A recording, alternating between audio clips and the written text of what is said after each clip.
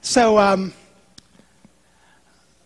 2 Wednesday mornings ago in our Bible study here at church, and then this past Monday morning at my worldview class. So with 2 very different groups. I wasn't saying much there. It's just 2 very different groups. It's high school juniors and seniors, and then seniors. So anyway, we're kind of boiling it down, like how do you apply this Christian worldview? And we were talking about how it boils down to the Great Command. And this lawyer comes to Jesus, tries to back him into a corner. Hey, what's the greatest commandment? And Jesus had hundreds to choose from. And he brought it down to love. And oftentimes we ask, what is love? But I asked both groups the question, but why love? Like, out of hundreds of commands, he picked love. Why pick that one? Of all the things he could have picked. I mean, he even had a top 10 list he could have picked from, and he picked love. And it was just a wonderful conversation to have with both groups of people. And, we talked about music is full of love. Radio is full of love. Movies, people do crazy things for love. I told them that in 1993, I came to Texas to get married because I was in love. And I told them that I left Knoxville, Tennessee, super, super early, dark in the morning, in a 1985 Subaru hatchback. It was just a Subaru hatchback because it was the cheapest Subaru you could buy. They didn't even give it a name. They just called it a hatchback. And it had no AC, vinyl seats, and the radio I had put in it, someone stole it one day while I was in work. And I'd put it in there so good that they had to steal the entire console out of my car. So there was this big gaping hole with 2 metal brackets and a bunch of wires hanging there. It was so depressing to drive. And so that was my car. And so it's June, no air conditioned, vinyl seats, and no radio. And I tried to explain to these students there was no such thing as a cell phone yet. There was no such thing as GPS. I had to explain to them what a Rand McNally road atlas was. You open it up, it's big, you flip the pages, you follow yourself on these lines, and they're like looking at me, and I tried to explain to them what a Sony Walkman was with a cassette tape, and I'm listening to this, driving down headphones. It's like I'm explaining dinosaurs or something, And so I'm explaining all this, and in East Tennessee, I really never had much reason to drive west.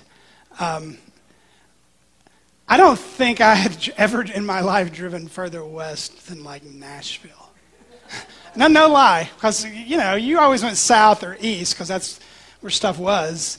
West was just huge, and so Texas was just, and so here I go, and I was in love. And you just do crazy things when you're in love, right? And I told him, I was like, I finally pull into her driveway, and I said, you know what the girl who loves you says, after a long day, in that car with no AC in June. You know what she says to you when she loves you like that? First words out of her mouth? Take a shower. Yeah, those were her first words, and she saw me. That's how in love she was. Yeah, you need a shower. Go. Yeah, and we have stories. We have stories about love. But when you read the Bible, just all the reasons to put love front and center. It's hit me the last few weeks.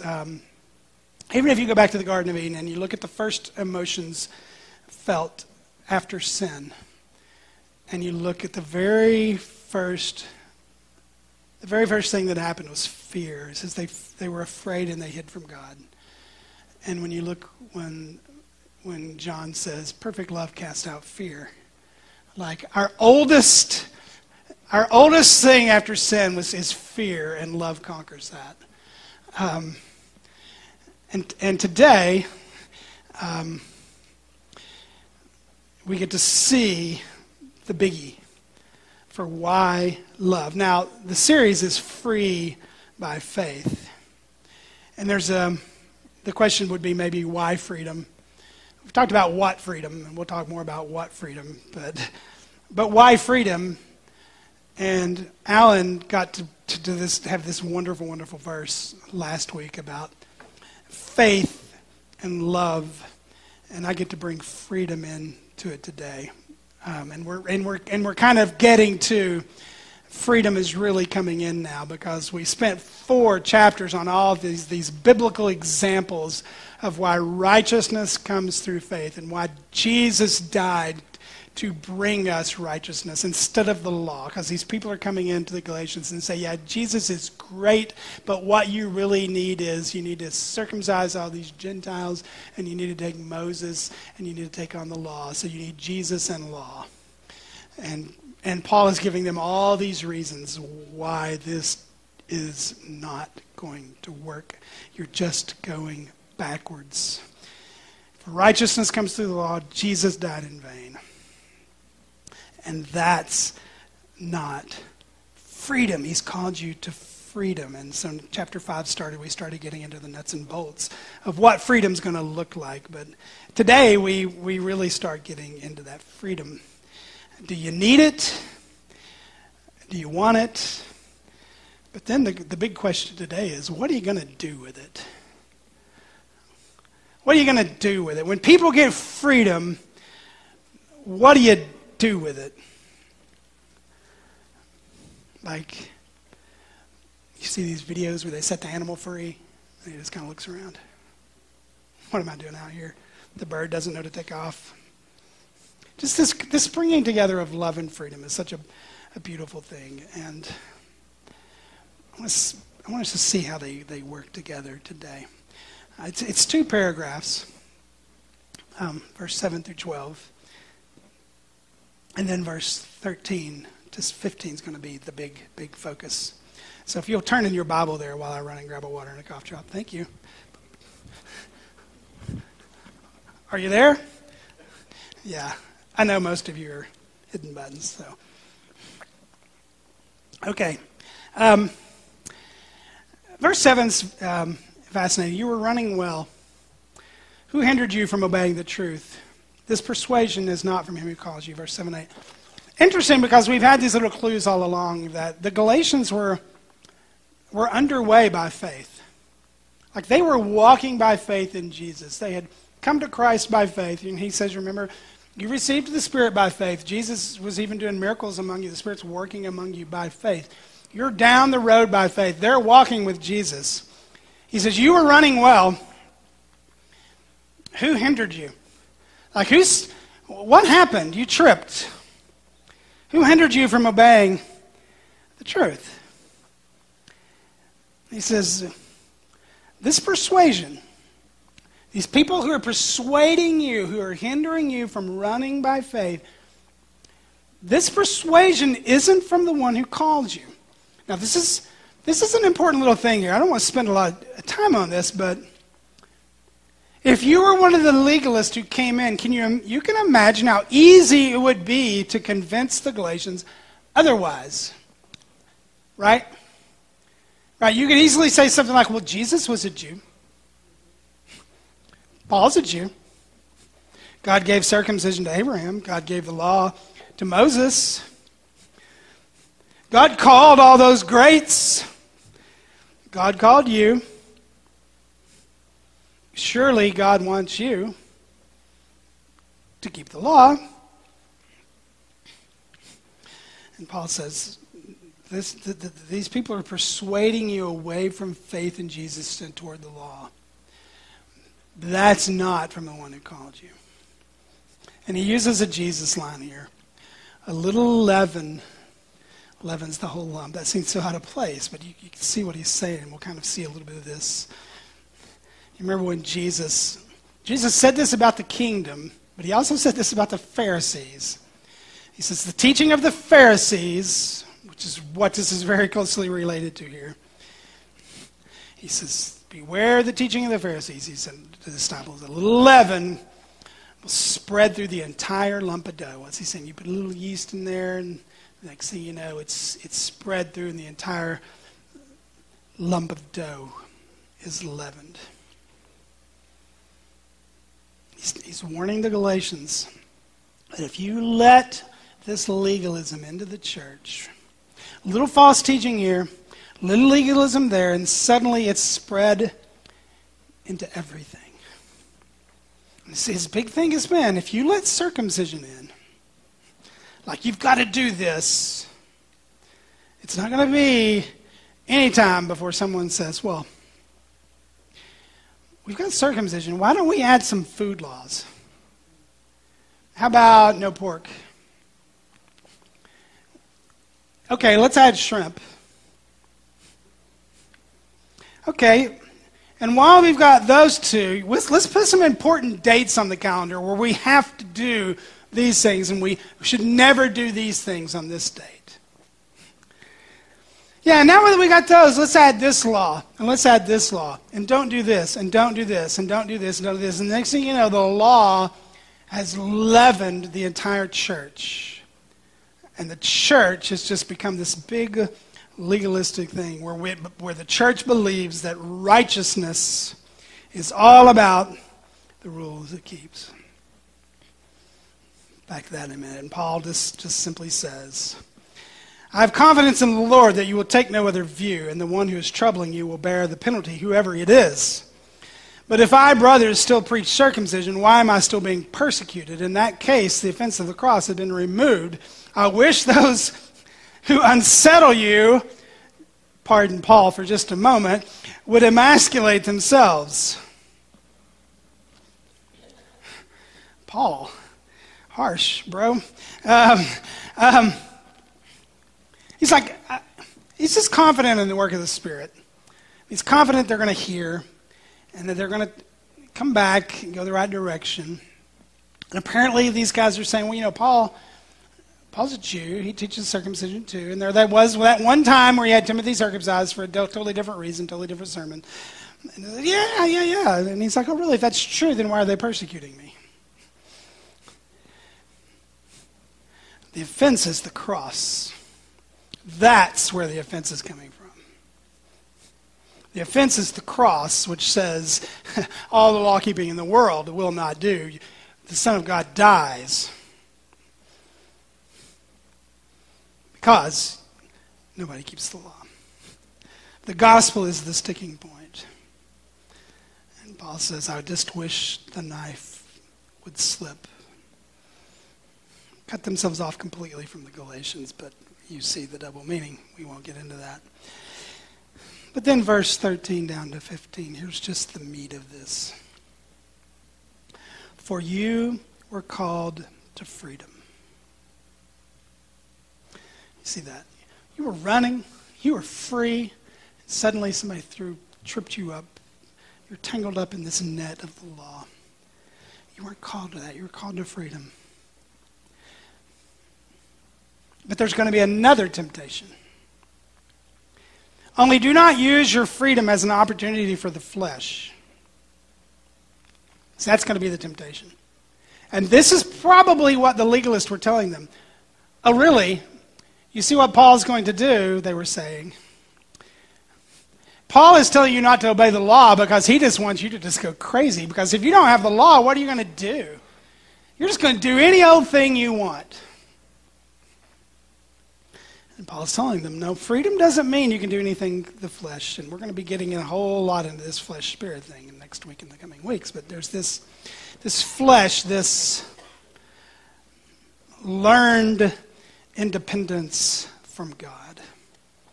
I like that definition. That's Neil Anderson's definition of the flesh. We live this life without any knowledge of Jesus, without any faith in Jesus, without the presence of Jesus, without dependence on Jesus. We learn to live independently of God. And we learn that, and it gets deep into us. And that's one of the big marks of the flesh. And when you come to Jesus, God doesn't hit the delete button, and that just disappears. You spent your life learning that.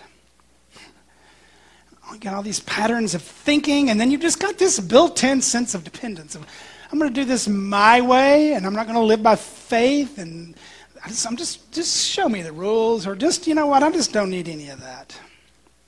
This independent self.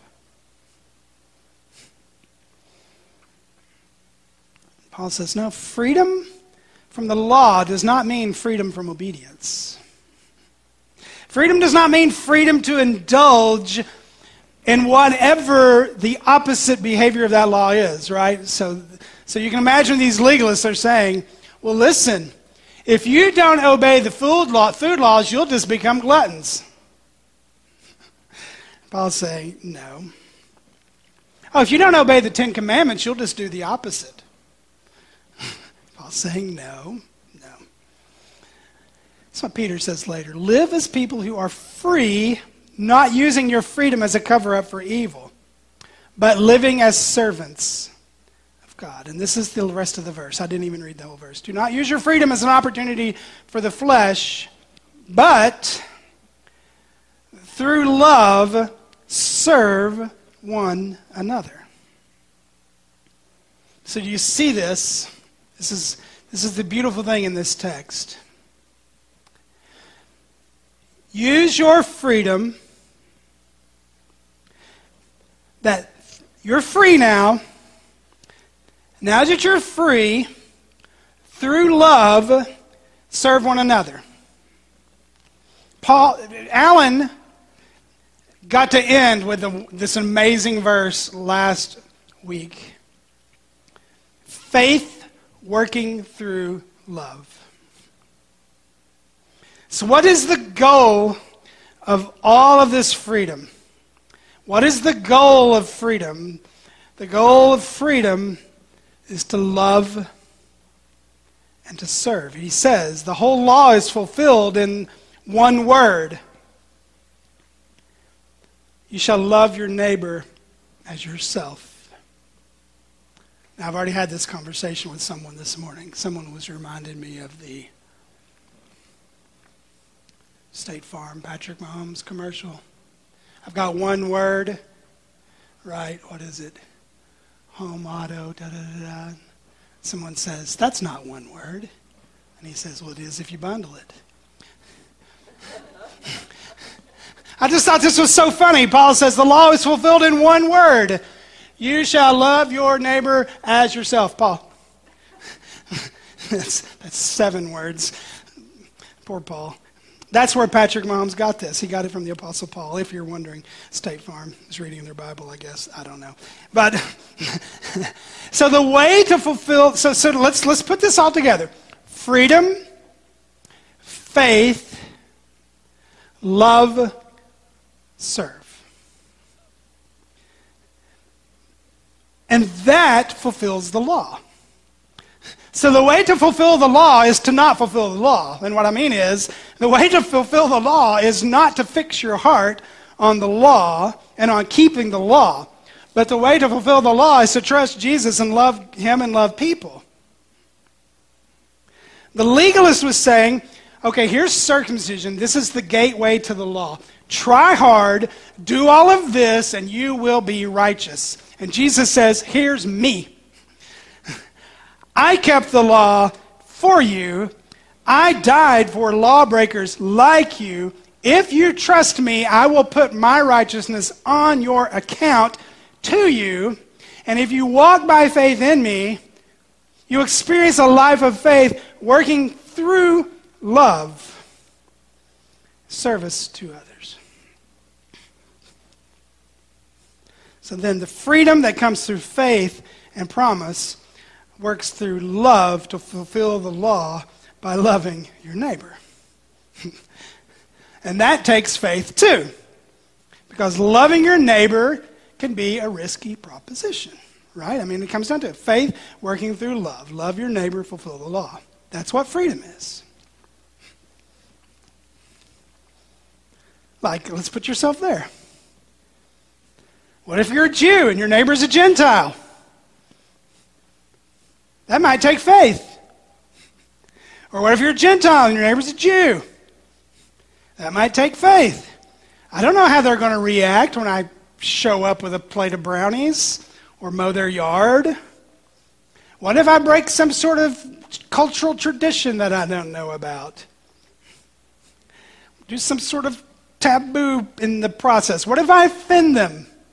What if it doesn't go right? What if I say something wrong? What if I look dumb? You don't know the consequences of loving your neighbor. You don't know the cost of loving your neighbor. You don't even know if your neighbor wants to be loved.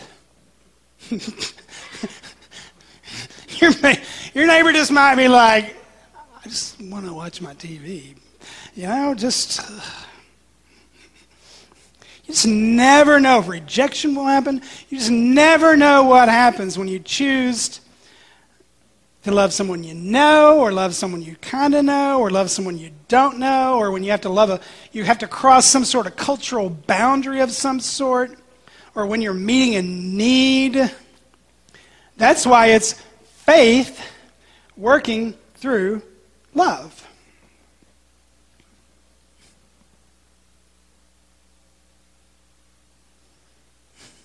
It's like all of that law, all of that life wrapped up in one thing.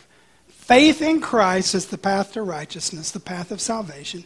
But faith, then, practically speaking, in this world needs a channel. And the channel of faith is love. That's the channel in which that faith flows is love for God and for neighbor. Faith needs a focus,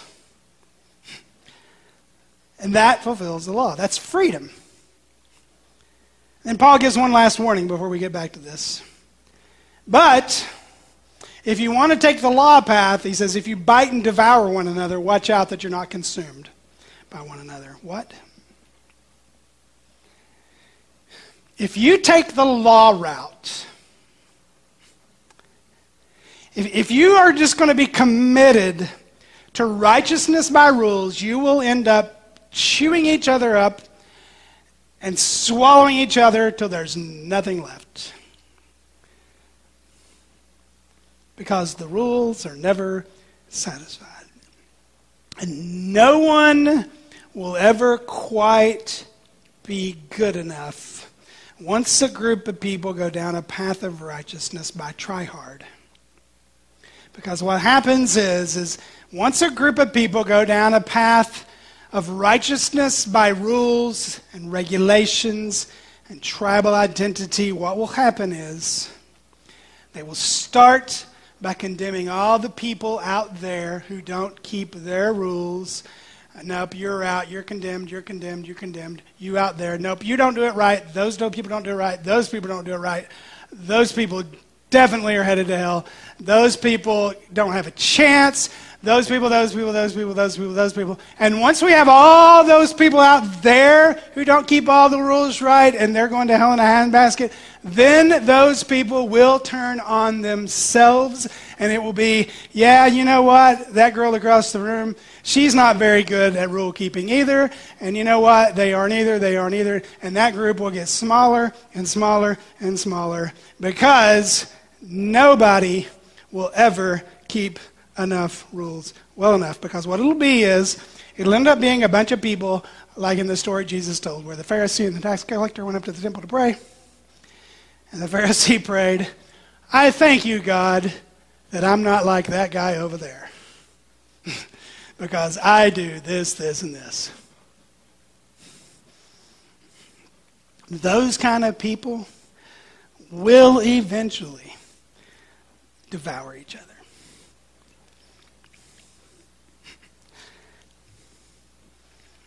Okay, let's bring this and try to bring this home. Because I've been thinking about this a lot this week. I've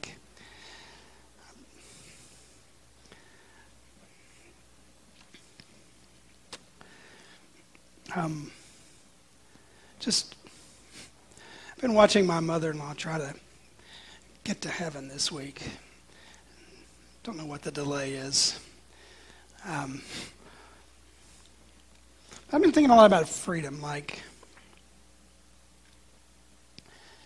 are there layers of freedom? Are there degrees of freedom? Like, I know there's a moment of freedom, but are there also moments of freedom? You know what I mean by that? Like, there's probably people in this room who maybe had addictions. I have friends like this. And like, they heard the gospel and they received Christ, and it's like somebody flipped a switch, and it's like their addiction, they were free from it like that. Like they never wanted that thing again. They were free. Like the chains fell off. Maybe you were one of those people. Maybe you know people like that. And then I know people who came to Christ and they struggled their whole lives. And then there's the person who found freedom in incredible ways, but never found freedom from like maybe bitterness or unforgiveness or insecurity or fear of rejection.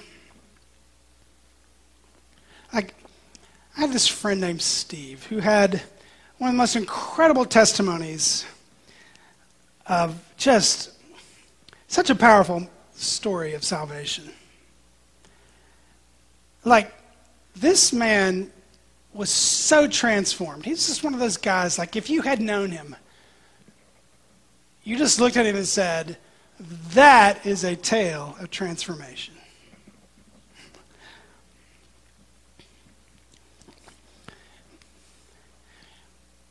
But he struggled with a certain kind of brokenness on up until his 50s, till he took his own life. He was never free of it. So I've just been laboring over this week. Like, are there layers of bondage and freedom? Are there different kinds of freedom?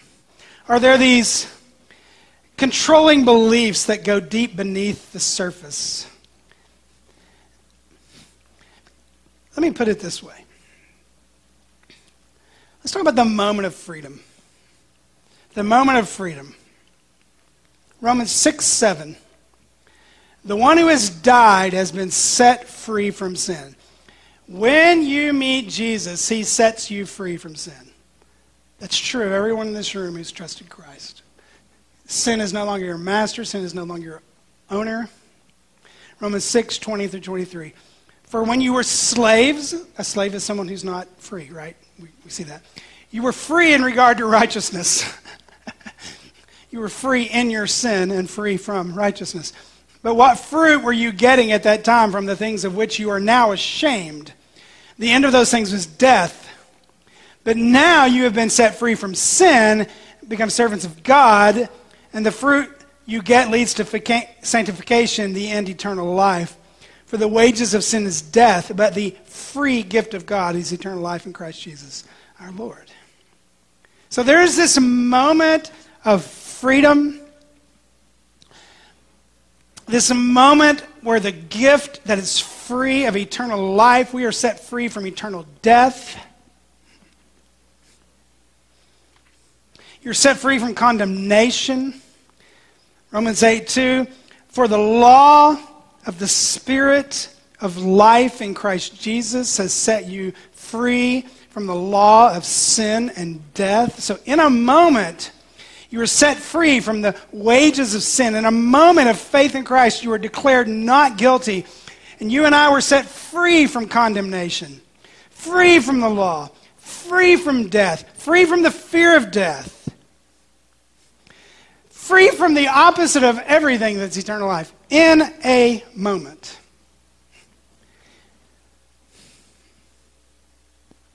But then Jesus says, there's this little moment where Jesus is having this saying in John 8 where he's saying things, you know, if you eat my flesh and drink my blood, and it's like gets real wild, and his PR person are like, people are like, Jesus, don't say stuff like that. and people are wanting to leave, and the Pharisees are coming down. It's just like this really difficult moment. And Jesus just says this very simple. He says to the Jews who had believed in him, if you abide in my word, you're truly my disciples, and you will know the truth, and the truth will set you free. If you abide in my word, if you go to John 15, if you abide in my word and my word abides in you, you bear fruit. If you abide in my word, you're truly my disciples, you'll know the truth, and the truth will set you free. So there's a sense in which we spend the rest of our lives, all our days, seeking to abide in the words of Jesus, seeking to have the words of Jesus abide in us. And it just kind of seems to me like there's another kind of freedom that just kind of comes layer by layer. Another step of freedom, another little act of freedom. Maybe another lie that's held us captive that Jesus sets us free from.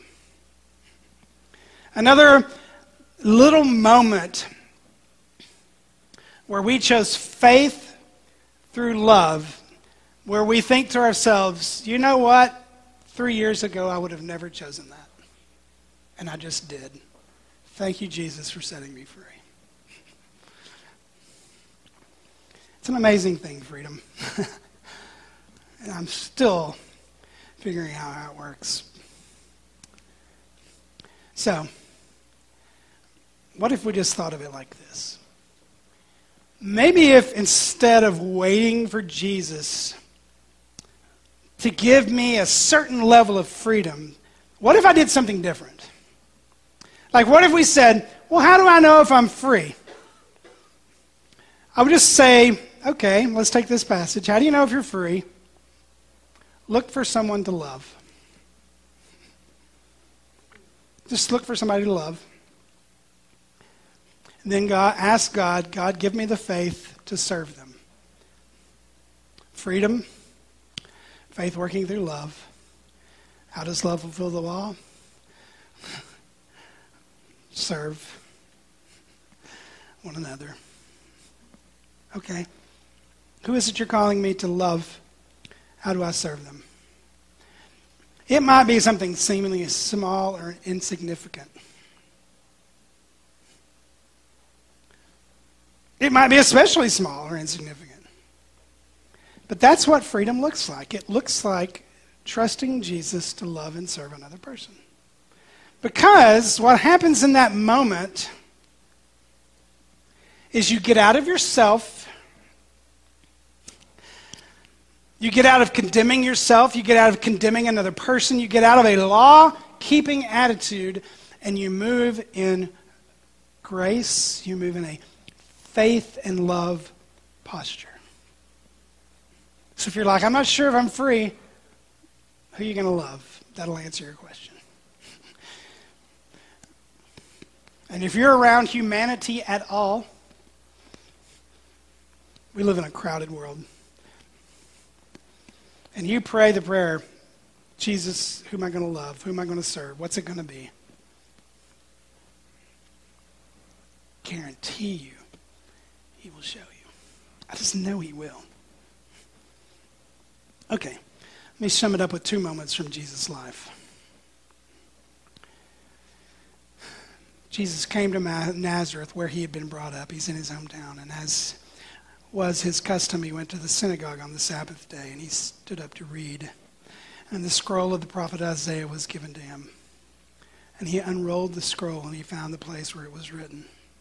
The Spirit of the Lord is upon me because he has anointed me to proclaim good news to the poor. And he has sent me to proclaim liberty. Liberty to the captives, freedom to the captives, recovery of sight to the blind, and to set at liberty.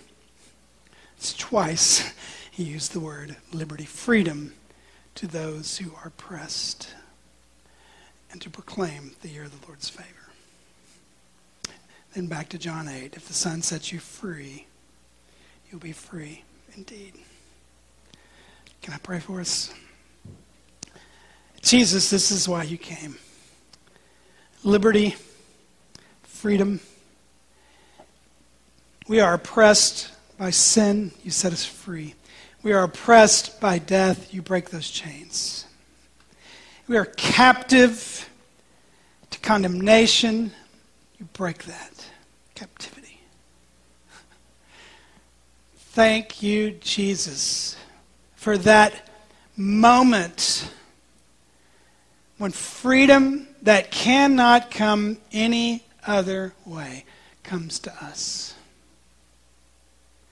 Thank you for the blood of the cross. Thank you for what you purchased for us. Thank you for light that comes to our eyes, freedom that comes to our souls. Lord, I pray for everyone in this room. God, if there's anyone here who's not experienced that, may this be the moment they trust you for liberty. Trust you for freedom, salvation. And Lord, I know my brothers and sisters, I know my own heart.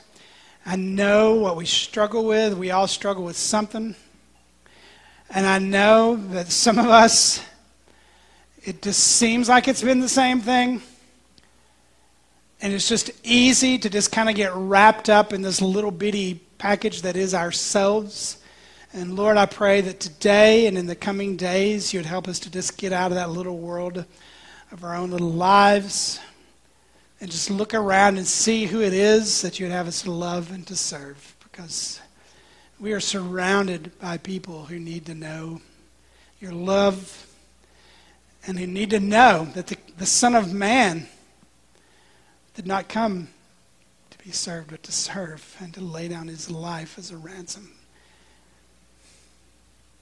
May we be like you, Lord Jesus, in that we love and serve. So God, I pray that right now, this would be the prayer in our hearts. Who would we love this week? Who would we serve this week? And would you show us the opportunity? May we not turn it down because it seems like it's nothing.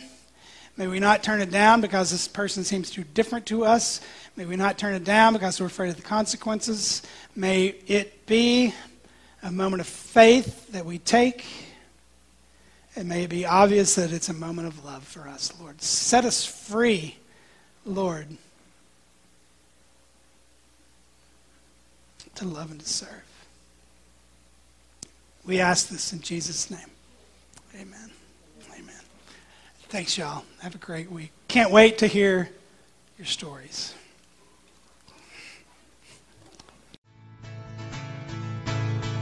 You've been listening to Sunday Morning at Creekside Church in Spring, Texas. We're glad you joined us. For more information, please check out our website at www.mycreeksidechurch.org.